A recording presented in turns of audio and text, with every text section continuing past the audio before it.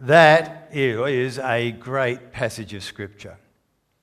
And just as a bit of a pre-warning, I've been very excited about what that passage means for us. And so I feel like I've got a very fulsome talk, so I hope you can hang in there. But I'm hoping that you'll be able to take at least one thing away that challenges you, because I think this is a massively encouraging yet challenging part of Scripture. So let's pray before we come to it. Father God, speak to us by your Spirit through your word. Help us to see what Jesus says and how we need to respond, each one, in light of your truth. We pray in Jesus' name. Amen. Well, some of you, many of you will be old enough and watched television enough to remember, hopefully this is going to work, this. Run, rabbit, run, rabbit, run, run, run. Don't give the farmer his fun, fun, fun. He'll get by without his rabbit pie. So run, rabbit, run, rabbit, run, run. Run, rabbit, run. You got to go to the Yarra Valley. You got to go to Victoria. Because in the Yarra Valley, there's vineyards. And if you go to the vineyards, you can frolic in the vineyards. Well, there's nothing better than prancing and frolicking in the vineyards. You've seen it on the thing. Everyone just running through the grapes. Running through the grapes. See, there's life in the vineyard. Nothing like being in the vineyard. Now, I've got a little secret to tell you. Last weekend was a long weekend. Julian and Sarah Gonzalez. Well, Yarra Valley's too far, so they went to Mudgee. And they frolicked in the vineyards. Well, I think Julian frolicked and I think Sarah pranced. But they were going through the vineyards and it was so romantic because there's life in the vineyards as they frolicked through them. And that's kind of exactly what our passage is about today. But not life in the vineyard, but actually life in the vine. We're in a new series, given it the title, You and Me and Jesus, which is a pretty basic sort of a title, but it really fits in with our belong theme for the whole year. It's part of belonging. You're finding your place in the family of God, which is you and me and Jesus. Judas has gone to betray Jesus. Jesus says, I'm going away to his disciples. They're concerned. But he promises them comfort. He says, I'm going to come to you in the person of the Holy Spirit and you will not be alone. Be comforted. Then Jesus uses a viticultural metaphor. That's a fancy word to say a grape metaphor, a grape-growing metaphor. Now, if you know anything about viticulture, you know that it's incredibly complex. Because you all hear about it. You've got to work out which grape you're growing, Pinot this, Pinot that. And you've got to know if there's limestone. Limestone's very good. Whether it's cold. It's got to be a bit cold, but it's got to get hot too. And there's got to be not a bit of rain, but not too much rain. And the side of the hill makes a difference, whether it's getting sun. You've got to prune it at the right time. You've got to harvest it at the right time. You've got to check how ripe the grapes are before you harvest, or how much sugar's in the grape. It's so complex. And this fancy word named terroir, is that how you say it? Terroir? Terroir? I don't know. Where are you growing the grapes? It all depends. So it's very, very complicated, this viticulture. But Jesus uses actually a very simple metaphor, and you don't have to be a grape grower to understand the basic points he's making. And the metaphor, one of the difficulties I think when people start reading this, they get too caught up in the metaphor. The metaphor is not everything. If I say Ed Ironside is a live wire, which he is, I'm not talking about where he gets his power from. I'm not talking about necessarily the impact that he makes, what he drives. I'm just saying he's lots of energy. He's a live wire. When Jesus uses this metaphor, you're not going to have to put everything in place. But there's just basic points of comparison. And there is a basic point with the metaphor that Jesus uses this morning. And that is this. There is life in the vine and only in the vine, and Jesus is the vine. That's it. I'd like to go through 5 simple lessons that come out of this metaphor. I'd like to draw them out, and I'd like at the end to try to ask, how does that apply to us? How does that apply to you? The first metaphor is pretty simple. Jesus is the vine. We come to the last of the 7 I am statements in John's Gospel. I am the true vine, and my Father is the gardener. Verse 5, I am the vine, you, disciples, are the branches. Now, in ancient Israel, this was more than just a metaphor. This was a pre-existing metaphor that everyone kind of got in their culture. It carried a huge amount of weight. In the Old Testament, the people of God, Israel, is frequently referred to as a vineyard or vines. They had statues of vineyards, or not statues, when it's a thing, pictures of vineyards in stone and vines. And so if we go to Isaiah chapter 5, here we are, Jesus is the vine. If we go to Isaiah chapter 5, this is the Lord. I will sing a song for the one I love, a song about his vineyard, says Isaiah. My loved one had a vineyard on a fertile hillside.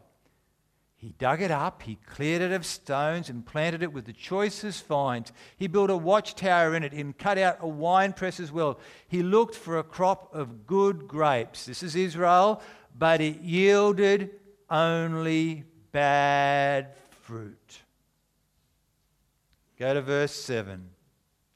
The vineyard of the Lord Almighty is the nation of Israel and the people of Judah, and the vines are the vines he delighted in.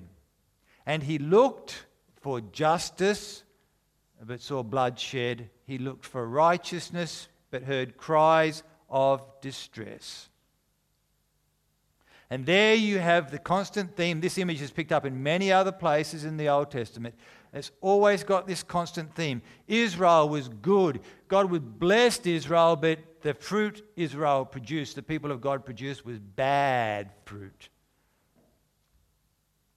And so they faced judgment, because you don't want the bad fruit and bad vines.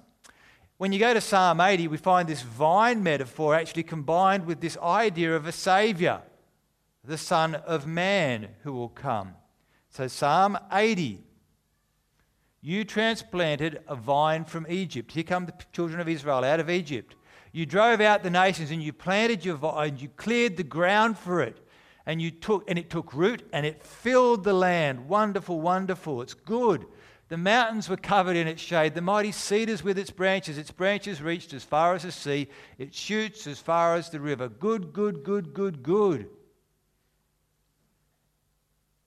But then sin and then judgment. The nations came in. And so the psalmist says, return to us, God Almighty. Look down from heaven and see. Watch over this vine. Have you forgotten this vine? The root your right hand has planted. The son you've raised up for yourself. Have you forgotten your people, God? Because of our sin? Let your hand, listen to this, let your hand rest on the man at your right hand, the Messiah. Let your hand rest on the Son of Man, whom you raise up for yourself, that we will not turn away from you. Revive us, and we will call on your name. Jesus says, I am the true vine. I am the true Israel. I am the Son of Man, come to save and revive.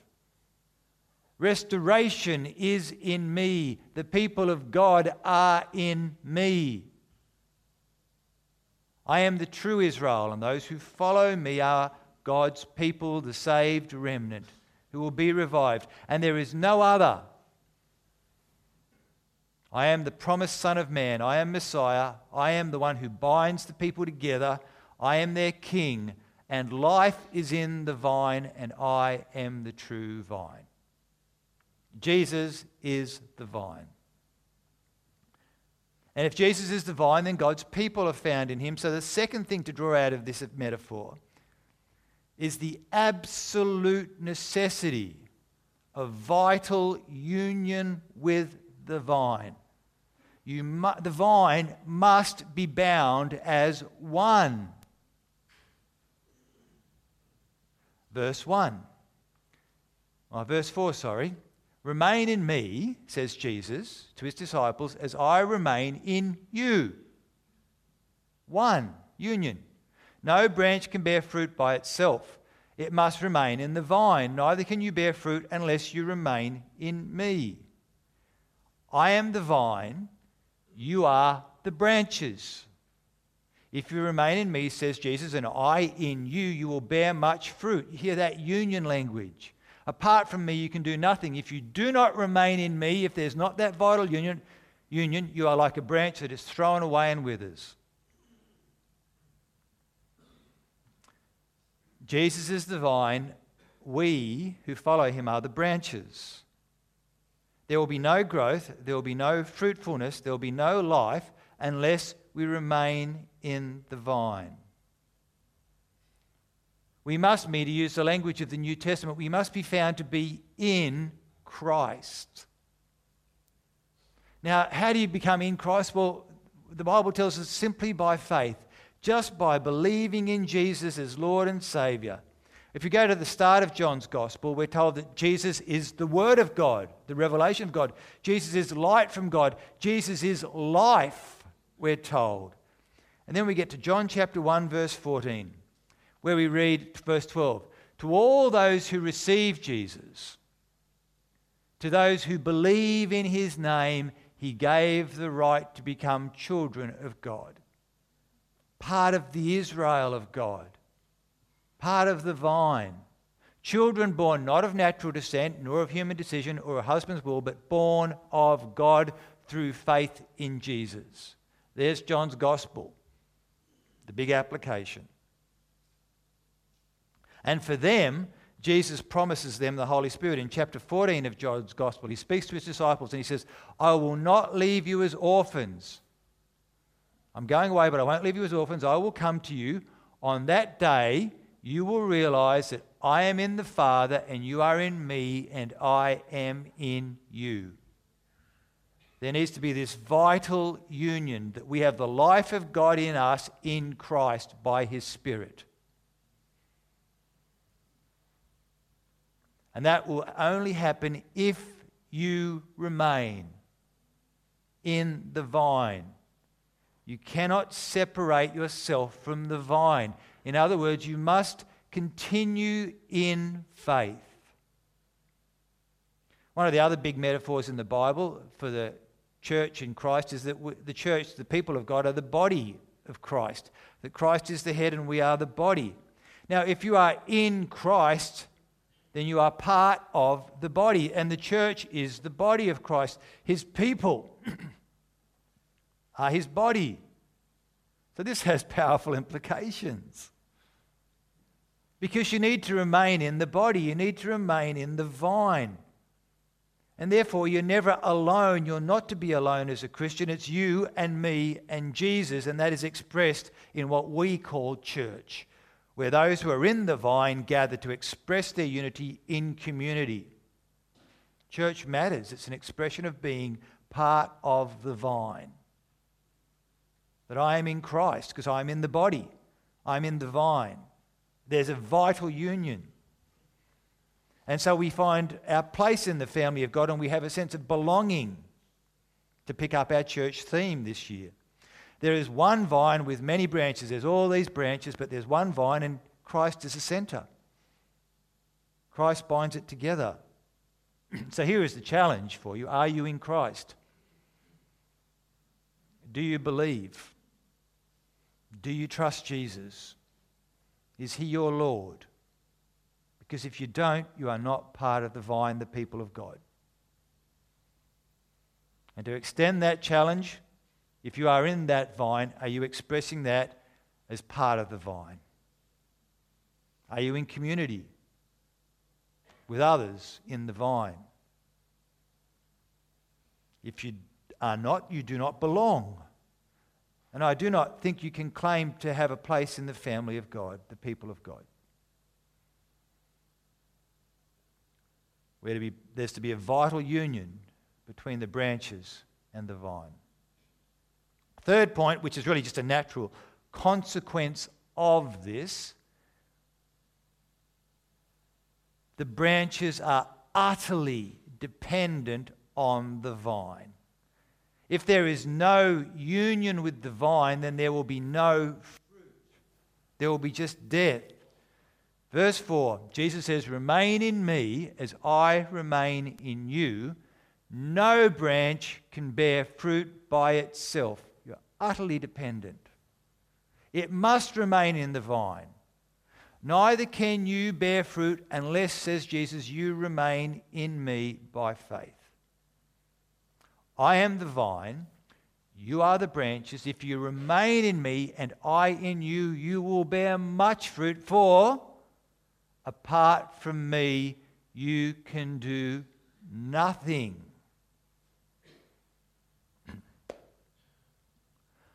Imagine Julian and Sarah, they had a great weekend. They're going back in the October long weekend, I believe, to Mudgee. And they're frolicking again because they enjoyed their frolicking so much. They're frolicking amongst the vines. And it's October. And there's one of these little branches coming out, and it's got those teeny little grapes, the teeny little ones about this big with lots of things. And Sarah says, "Julian, look at that branch.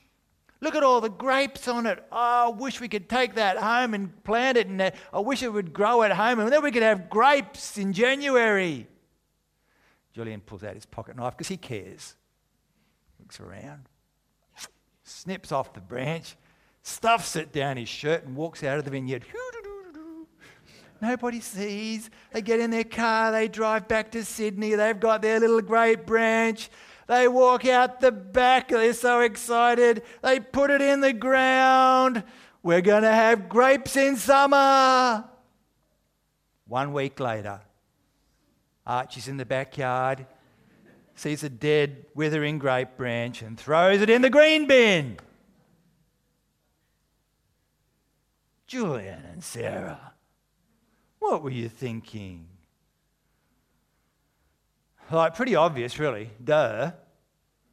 The branch is totally dependent on the vine. Apart from the vine, the branch is completely useless. You just throw it away because the life is in the vine. Jesus is emphatic. I didn't read that one. Whoops, there's the picture.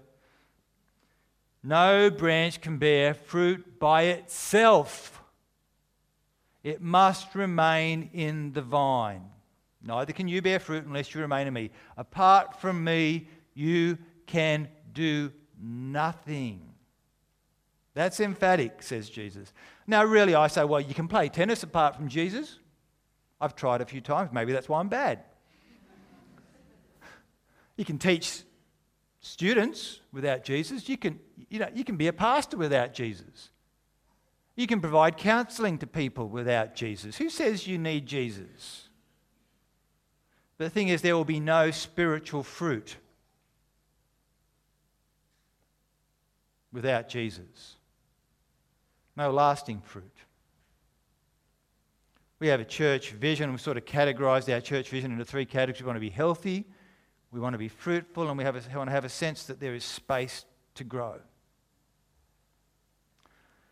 And so we have a theme every year about church health. We've encouraged one another to be humble, to walk humbly with our God, to be mission-minded, that we're exiles who are fit for mission, to hear and to believe and to obey, and that we belong and have our sense of a place in the family of God. But we will only have those healthy things as real if we abide in Jesus, if we keep believing and obeying.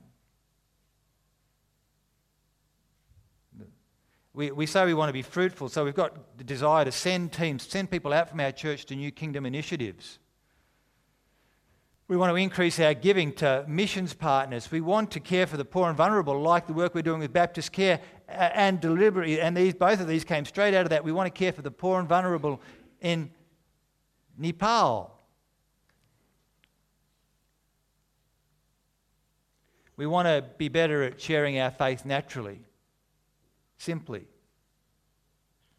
Apart from me, says Jesus, you can do nothing. Even that, let me tell you, that $600 you're about to give to Baptist World Aid, it's useless without Jesus.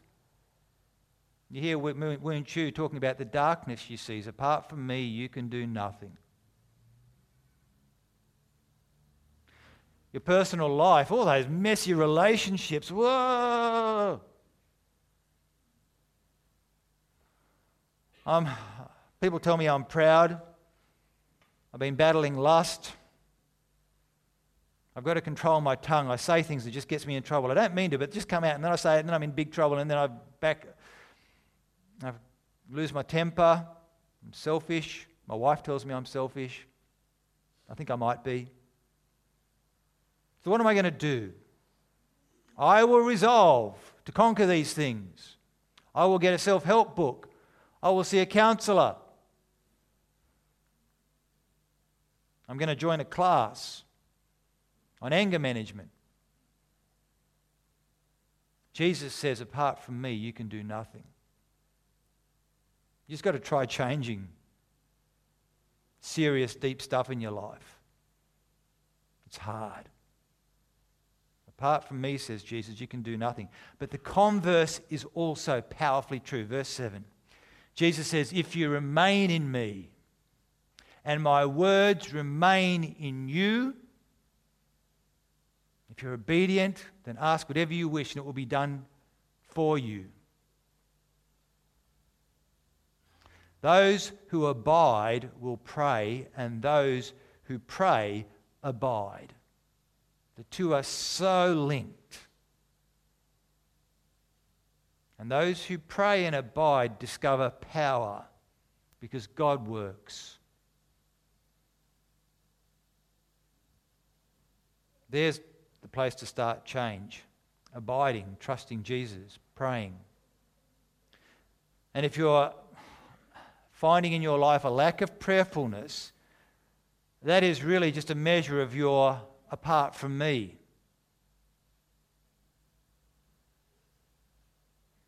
And not much is happening. Because there's no life, because life is in the vine. And we are totally dependent on the Lord Jesus. And we're called to live by faith. So how are you going? How are we going as a church? We're trying in our own strength. Are you trying to conquer things by your own strength? Confident that you have the capacity. If only all this other stuff had fixed itself up, then I can do this. That we can achieve our church visions because we're so good at strategizing and planning, and we're so competent and clever. And yet we feel so weak because we're trying to save ourselves. Maybe you're trying to be right with God by saving yourself based upon your own merit, your own righteousness, and if you are miserable or you are totally deceived. Stop doing these things. They do not work. They actually lead to death. Jesus says, apart from me, you can do nothing. Trust me. Lean into me. And watch what I can do. Lesson number 4. Those who do abide in the vine, well, for them there's this natural expectation that they will bear fruit. Verse 1, 2. He cuts off every branch in me, says Jesus, that bears no fruit. While every branch that does bear fruit, he prunes so it will be even more fruitful. Oh, that's why I wasn't going to read that one yet. Leave that one. Why do farmers in Mudgee? Jesus says, I am the true vine, my Father is the vine dresser, the gardener. Why do farmers in Mudgee plant vines, grapes? It's because they want to provide a holiday place for Julian and Sarah to go and frolic. It's because it's great for Instagram, particularly in summer. No, they do not do it for that reason. They plant vines in Mudgee to grow grapes, mostly to make wine. Why does God the gardener see us as part of his vine? What does he expect of his people? Now to the verses I was going to read. He cuts off every branch in me that bears no fruit, while every branch that does bear fruit, he prunes it so it will be even more fruitful. God's expecting fruit. Remain in me, says Jesus, as I also remain in you. No branch can bear fruit by itself. It must remain in the vine. Neither can you bear fruit unless you remain in me. I am the vine. You are the branches. If you remain in me and I in you, you will bear much fruit. For apart from me, you can do nothing. And then right at the end, verse 8, this is to my Father's glory, all this abiding, that you bear much fruit and showing yourself to be my disciples. Which really does raise a question, well, what is fruit? What is this fruit that God expects?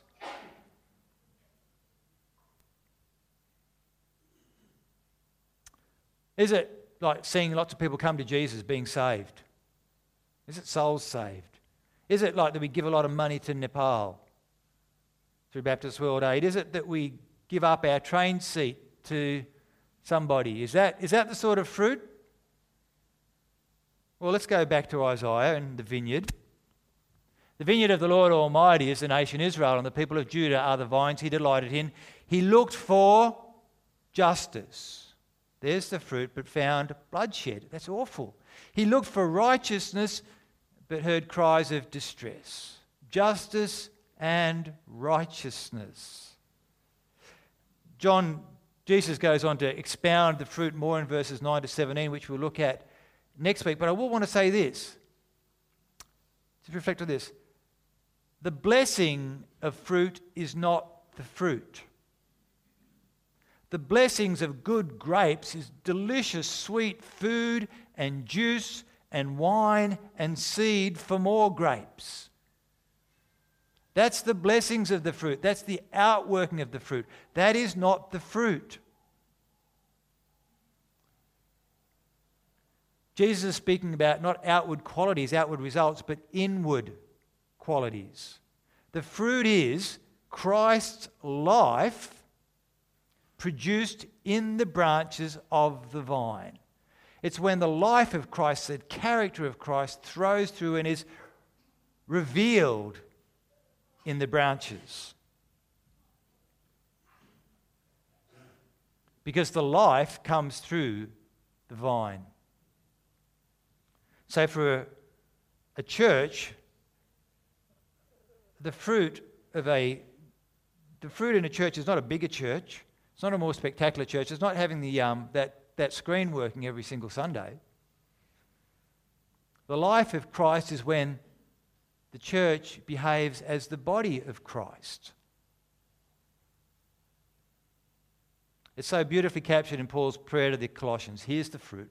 Paul prays for the church in Colossae. He says, we continually ask God to fill you with the knowledge of his will through all the wisdom and understanding that the Spirit gives, so that you may live a life worthy of the Lord and please him in every way, bearing fruit in every good work and growing in the knowledge of God. There's a prayer for fruitfulness in the church. There's a prayer worth praying over those you love or over yourself every day. A prayer for fruit. If you get that right, then the sweet, sweet blessings will flow. And God the gardener is all about working fruit in his people. That's what he desires. Jesus came to save that we might bear fruit that brings glory to his Father. An abundant vineyard full of fruit. Glory to my Father, the gardener. And so I challenge you again, where is the fruit in your life? How is the blessing flowing? Or is the fruit gnarled and dry and sharp and harsh? Is it bitter and full of self? Be assured of this: if you abide, God will be at work in love to see much fruit and more fruit and more fruit again, which brings us to the fifth point, which is the hard word. God is a gardener. Gardeners who garden for fruit prune. They all do. There's two types of pruning. The first is where you remove dead wood, unproductive wood that's just sapping life. I am the true vine, and the Father is and my Father is the gardener. He cuts off every branch in me that bears no fruit. Not helping the vine, making unclean, gone.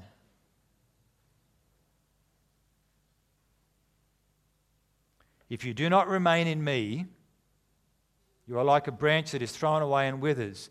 Such branches are picked up, thrown into the fire, and burned. If you're not abiding, if there's no fruit, the Father will cleanse the vine by removing you.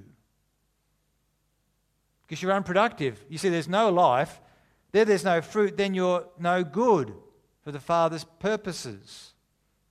The Father will cleanse by removing unproductive fruit. So the vine is clean.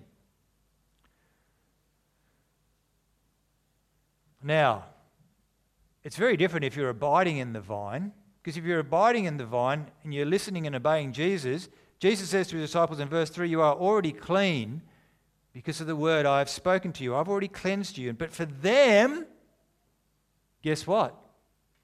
There's the second type of pruning. There's the pruning of a very different sort, pruning for productivity. He cuts off every branch in me that bears no fruit, while every branch that does bear fruit, he prunes so that it will be even more fruitful.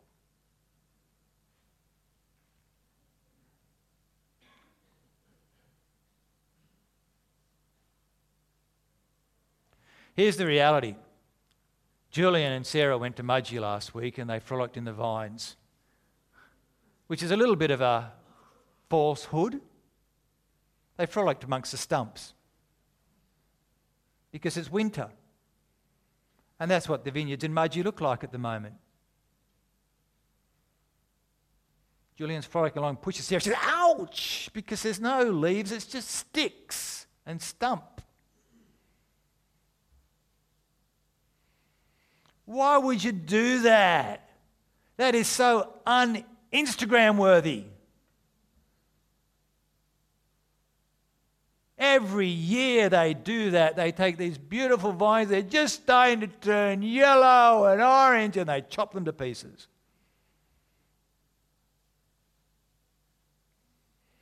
Well, you know why they do it, basic horticulture, because the energy and the life of the vine, they want it focused so that the new life that is produced promotes fruit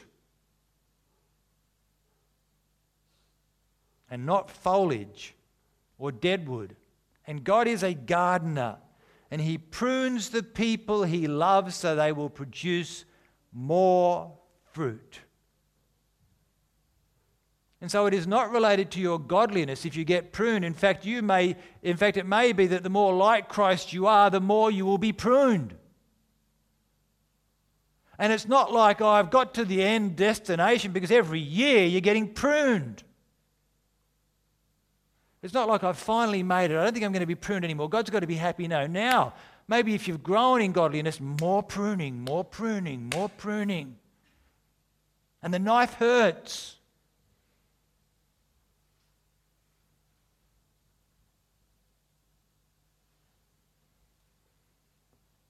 And God does that to the people he loves the most. Hebrews chapter 12. Endured hardship as discipline. God is treating you as his children. For what children are not disciplined by their father? If you're not disciplined, and everyone undergoes discipline, then you are not legitimate. Not true sons and daughters. You're outside of the vine. You expect discipline. No discipline seems pleasant at the time, but painful. Later on, however, it produces a harvest of righteousness and peace for those who have been trained by it. To the uninitiated eye, it looks cruel. How could you do that to the vineyard? It looks wasteful. That was a beautiful branch. And it hurts. The knife brings pain. But to the experienced eye, well, they know this is the best route for growing rich and healthy, productive fruit that brings honour and glory to the gardener, to the viticulturalist. And from the fruit comes the blessing. So God cuts us back. And here's another truth. When he's cutting back and you're shouting, "Where is God? Where is God? Where is God?" His hands is actually as close as it's ever been.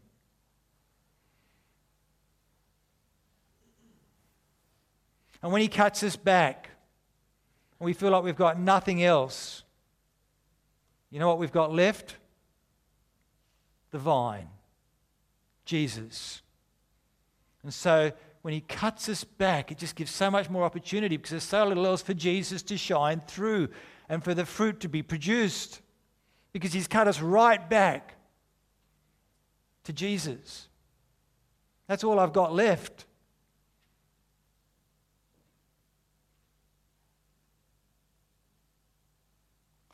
I don't know if your life feels like that at the moment, that picture. For some of you it does. I do not know why, because I am not the vine dresser. But I do know from this scripture that the Father knows why, and he is seeking fruit from your life in love, that the love and power of Christ may flow through you. And if that is where you are at, if that's what your life looks like, here is the truth, here is the power. Keep trusting Jesus. Abide in the vine. If you are cut back, if it's hurting, keep trusting Jesus. There is the secret.